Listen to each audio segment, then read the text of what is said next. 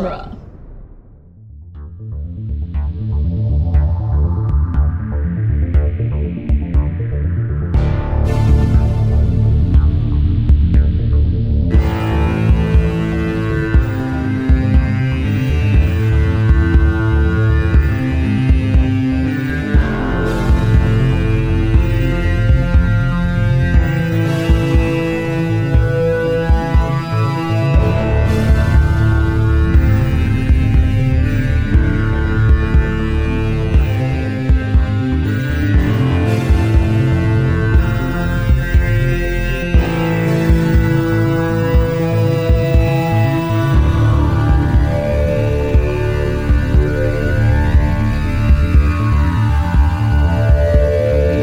Welcome back to Spider-Man Minute, the daily podcast where we analyze and celebrate the movie Spider-Man one banner-sticking minute at a time. I'm Scott Corelli. And I'm Zach Luna. And I am Crystal Beth. Hi, Crystal. Thanks for joining us. Thank you for being here. Of course, I'm happy to be here. I'm excited to talk about Spider-Man. I hadn't seen this movie in forever, so it was great to watch it again. Oh, it's nice. Just a lot of fun. Today, we are talking about minute 21, which starts with Peter practicing what he's going to say to MJ when he inevitably walks up to her and starts talking to her. And ends with Harry looking into his father's study and seeing something. Seeing something. Something of some kind of somethings. Yeah. Yes.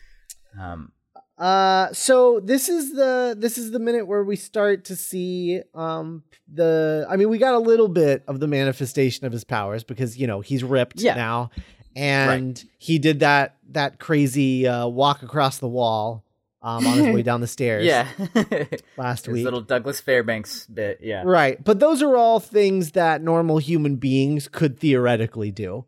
Exactly. Maybe not overnight, but theoretically they could do them. Exactly. And so this begins like his actual like spider powers. The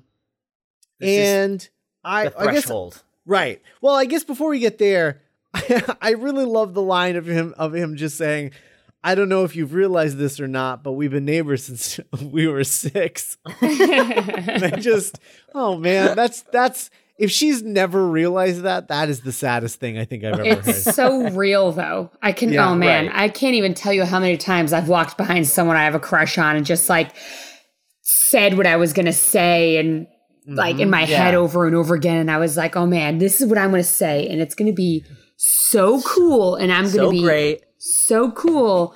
And I get up there and I'm just like,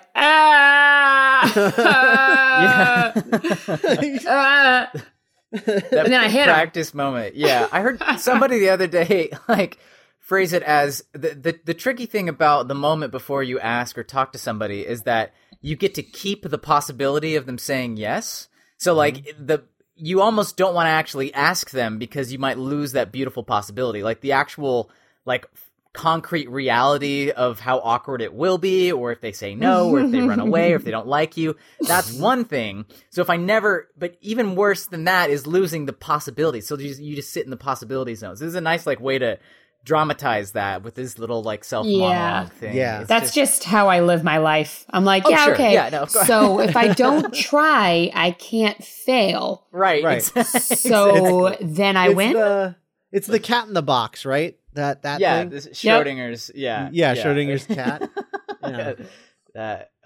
Schrodinger's, I don't know, date manifestation. I don't know, but I love that, like, you could have that scene of him talking to himself and psyching himself up and, you know, not being able to do it. You could have that, and you can also have a scene of, like, somebody intervening right as he's going, but to layer them on top of each other, that, like, the amount of time that it takes him to psych himself up is the amount of time it takes him to lose the opportunity.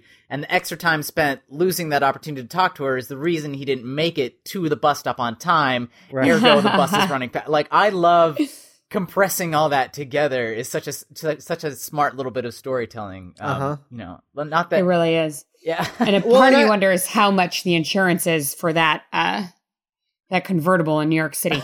Oh man. Yeah. Well, why would anyone own a car in New York City? Like, I just don't understand. It's awful. I have a few friends that do it and it doesn't make any sense. You have to switch parking every other day. There's alternate side parking And you're constantly getting bumped into, scratched, garbage gets thrown on it.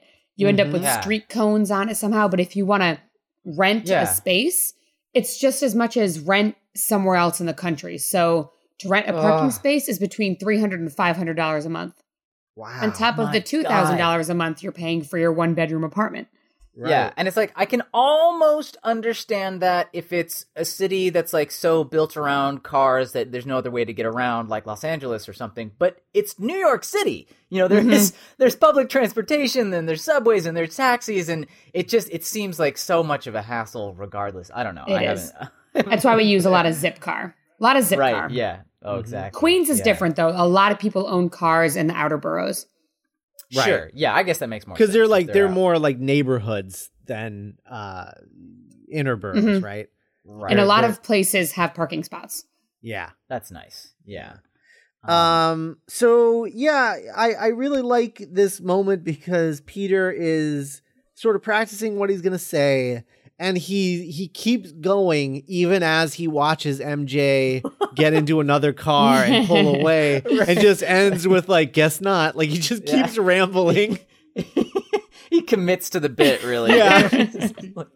All right, in for a penny, in for a pound, I guess. Right. A part of me wonders if he even thought he was actually going to do it, or if it's just something he does every day where he's like, I'm never actually going to talk to her, but this is as close as I'll ever get. Any day where he might have done it, I would have assumed it was this day, because he had so much like confidence brimming over in the previous scene, so excited about his new physique and everything, that I guess I was hopeful that, like, I think he would have at least tried, maybe given it, like, of any day to do it, this would have been one where he might try. But to just see, that does feel so human to, like, amp yourself up for something and then watch it sort of slide past. Oh. Yeah, and just be like, oh, yeah, oh, okay, yes, this is life, I guess. I feel sad now.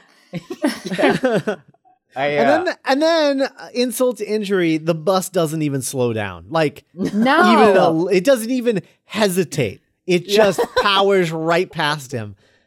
Like, my assumption has always been that like the actual stop is like just a half a block up or something, and he took too much time in this moment to get there. But like it's the same school bus. It's the same like route they take every day. They know Peter's gonna be there. They just like, well, but as we established, as we established the first week of this show, the bus driver's an asshole. Like he really hates him. He really hates Peter. Like he hates him as much as everyone else. Like he's so mean. And like when the bus passes him and he starts running after it, somebody shouts, "Sorry, Parker, bus is full." Bus is full. Oh, it's such a mean thing. Like, I'm also thinking, so, like, in the beginning of the movie opening sequence where the bus does stop, it kind of only does stop because MJ is there to intervene and be like, come on, he's been chasing us since Woodhaven and whatever. But, like, if today had gone like today went, where, like, her friend, like, pulled over and said, hey, girl, get in the car, and they drove off, if that had happened on that day, maybe Peter never would have gotten on the bus at all. Yeah. It just, like, that's what he does. Like, oh, yeah, Parker's running. Sorry. Can't help you. He needs to leave his house earlier. I think that's what needs to happen. Sure. It seems like a thing that happens over and over again. If he didn't get caught daydreaming so much on his way. Right? Watching the bus go by, it gives me anxiety from when I had to take the bus to school and miss it. I was like, my mom would get so, because I lived so far from my high school. My high school and middle school were about 45 minutes away from where I grew up. 40 minutes. Boy. Yeah. And the opposite of where, and not because I went to a private school, because I grew up in farmlands, so nothing was near me. And my mom would be so mad if she had to take me to school, and I'd be so scared, and I would make myself so small. But he's in New York City. Get on the subway. Yeah. You got recovery loops, Peter. Yeah. Or a cab. I'm sure that's what he ends up doing to get to school. I mean, we don't see it, but I'm sure that's probably what happens. But yeah, you're right, because he says, tell him to stop the bus. But the only person who cared before was MJ, and she's not on the bus, so no one is going to tell him to stop the bus, Peter. Like, everyone hates you. They're all jerks. All of your cries fall on deaf ears, buddy. Yeah. No, not even. Yeah, it's funnier to them. It's funnier that you just keep running after the bus. Because high school kids are the worst. Do you guys have any bad school bus stories from growing up? Well, we've talked to this a little bit that like I never got to ride in a school bus growing up, so I always kind of see it as like a exotic field trip type of like I get excited when I see a school bus. I'm like, oh yeah, like they must be going somewhere cool because I only rode on buses when we were going to big events or if I had like a tennis match or something that was out of town, and so like the whole team would get to be on a bus. Mm-hmm. But I have most of my like similar like awkward like going to school memories are carpools and things like that, where like we'd show up to there was a girl who lived on my street. Like my sister and I would pick her up and we'd all carpool to high school together. My sister was older than I was, so she would drive. And every morning she was only just down the street, like, you know, maybe 10 houses away from where we were. And every morning we'd go to get her and she would be late and I would sit there like counting the numbers, like it's going to take us however many minutes to drive and then time to park. And I'd be like just waiting, just like, why can't I go because of someone else? I just want to be able to go to school on time. And that like the anxiety that built up. Yeah. Not a whole lot of fun, but I don't know. Like the school bus itself, I'm sure there's a whole different hierarchy and like, you know, it's like social system in place for that. Like, what's the stresses involved there? Yeah. I had when I was, I think the worst school bus story I had was we used to sit with my best friend on the bus and we had assigned seats and it was like 5th graders in the front, 12th graders in the back. And because everyone went to school at the same time. And very yeah. Yeah. Yes. So I would sit in the back. My school was the same way. It was a junior senior high school, and then eventually they added a building in the middle so that the junior senior high school connected directly to the elementary school. So it was like literally K through 12 in one gigantic building. Yeah. This was in 10th grade that this story happened where I sat with my best friend, but then all of a sudden one day out of the blue, just completely out of nowhere, she decided to hate me. And of course, I know now that she was just going through something weird and didn't like that I was so happy. She wrote it in my yearbook. I'm so sorry about the way I acted. And I was like, because I was like, can I help? Like what? Look, I was being me and she didn't like it. So one morning I went to sit down and she was like laying down in the seat. So I was like, excuse me. And she was like, find a new effing seat. And I was like, oh God, because I looked around and it's assigned seats and the seniors are all 2 to a seat because you can't fit 3. So every morning for the rest of the year, and that was probably late winter, so 3 more months. Oh God. I had to find a different person to sit with every day. And the anxiety I would get before I went on the bus, because I knew I couldn't sit with her because she was going to yell at me and be mean to me. So I kept having to like move from seat to seat. One day I had to sit with like the 5th graders and then like, and like wherever there was an empty seat. And I didn't want to tell on her because I didn't want her to get more mad at me. And it was awful. And the next year I got my license and I was able to drive to school. Thank goodness. Yeah. But oh no, it was junior year that happened because senior year was when I could drive. Oh boy. I forgot all about that till right now. There's something about that image of like the sad, dejected high schooler like sitting between some like elementary school kids like too far forward on the bus. And they were like, who's this idiot? My head's the only one that I feel like the bird from the short Pixar film where the big doofy bird's like and like they're all little kids are making fun of me. Yeah. The 1,000 different little tragedies that can befall you day to day in a school. Yeah. The worst bus experience I ever had was when I was in middle school. I went to a magnet school, which was over an hour away. Sure. Because it was like a specialty program. And so like my dad, like my house was empty when the bus would come because my dad went to work at like 5:45, you know? Okay. And so like so if I missed the bus, like I just didn't go to school that day. And then I would get in trouble. So, cause there was no way to get to school cause it was too far away. Like there was no one to take me and And so like the worst time was that I remember like the bus pulled up right in front of my house. Like the bus stop was right outside my house. Right. On this bridge that was like right outside my house. And I remember waking up to the sound of the bus pulling up. Oh God. And I had to, I got dressed, like literally just, I mean, you know, threw on pants basically. Existed. Yeah. Yeah. I threw on pants, slipped on shoes, and then ran like out the door and just ran after this bus for probably 6 blocks before I finally caught up with it. Yeah. And it's such a specific sound of the brake squeaking and then the door opening. Hydraulic, like, yeah. And you're like, no! Brain reflex. Sure. Yeah. Yeah. And it was just, it was 6 blocks, and it was rough because for like 5 of those blocks, there was no stop sign on the road that the bus was driving on. It was on the other side, like the yeah. So it was just driving. It was like all 2-way stops it was not a part of. So I just had to book it, and just like I was lucky enough they stopped at the one bus stop or the one stoplight for longer than the next one, and I finally got caught up to it. But it was channeled your inner Peter Parker on that. Yeah. Yeah. These scenes must have hit pretty hard. No, it was it's like going back to war. Your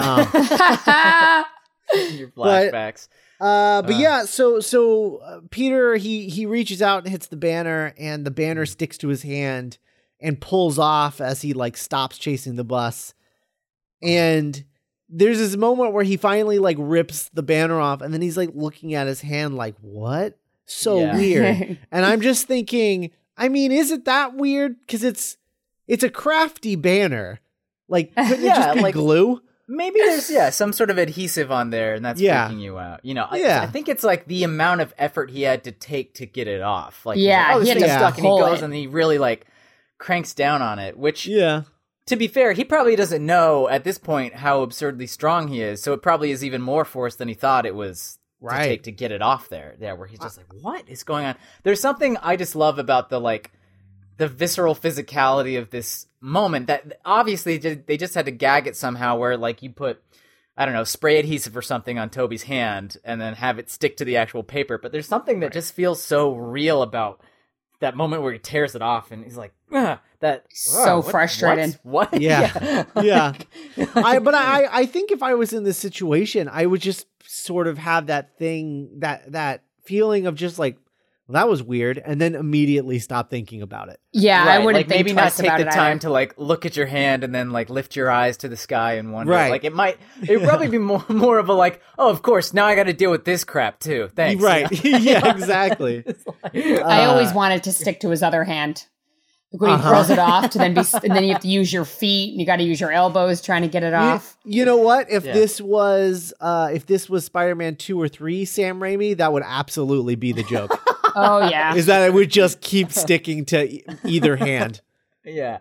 It's an easy ready bit there to jump into, but absolutely. No, he's still a little bit Richard Donner-ing it right now. So so we got to like revel. It's a little wonder. Real. Yeah, have the score swell a bit as we go on there. I don't know, the banner. I love that. I like, you know, it's just sometimes it's just simple things like the setup and the payoff that it doesn't seem too contrived, because we spent just enough time with the first school bus scene with him slapping his hand on the banner that it's not weird. That like, do people decorate school buses with banners? Like, is that a normal? Thing during York? like a Pride Week. Pride Week or something specific, you would. Yeah. But that it's at least already visually established earlier, and that when he's going back and slapping again, that like, oh yeah, there it is. There's a thing, a really tangible way to exert this sort of like threshold we're crossing into strange, amazing fantasy, as it were. Well, something otherworldly happening. I just like that it's a moment that, you know, his powers are presenting themselves in a moment that's instinctual because he's trying to get the bus to stop. And so his body is reacting to him wanting the bus to stop. Like, if the banner hadn't been there, he would just be stuck to the side of the bus. Right. Yeah. Exactly. Yeah. That would be horrible. Yeah. I can't imagine how bad that would feel and how strange it would look. And right.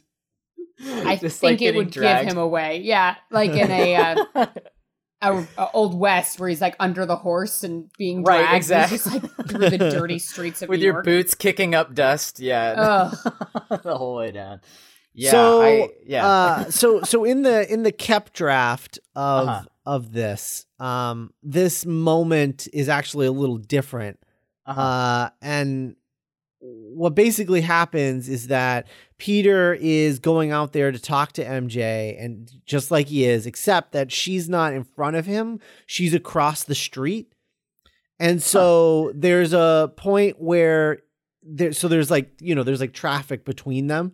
And he's saying to himself, like, talk to her. And then finally, he raises a hand and waves and says, hi, like from across the street. And she looks back at him and like smiles like a sort of and waves and sort of like a you're being weird kind of moment. Right. But then she like cups her hand behind her ear because she can't she says something, but he can't hear her because a car drives. So he's like, I can't hear what you're saying. And he is like, he's taking steps toward her to try to hear better.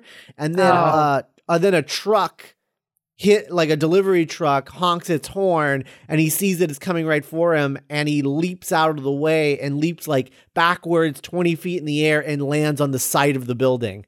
Oh boy. Oh wow. That's too much. And then the truck passes by, and from MJ's perspective, it looks like he got hit because it happened so fast. And so she's just like, she screams because she's like, oh my God, like Peter's dead. And like he's on the thing, and there's this really great moment where he lands on the side of the wall and then like looks around and just goes, huh? Like, oh, just God. like really loud, like what?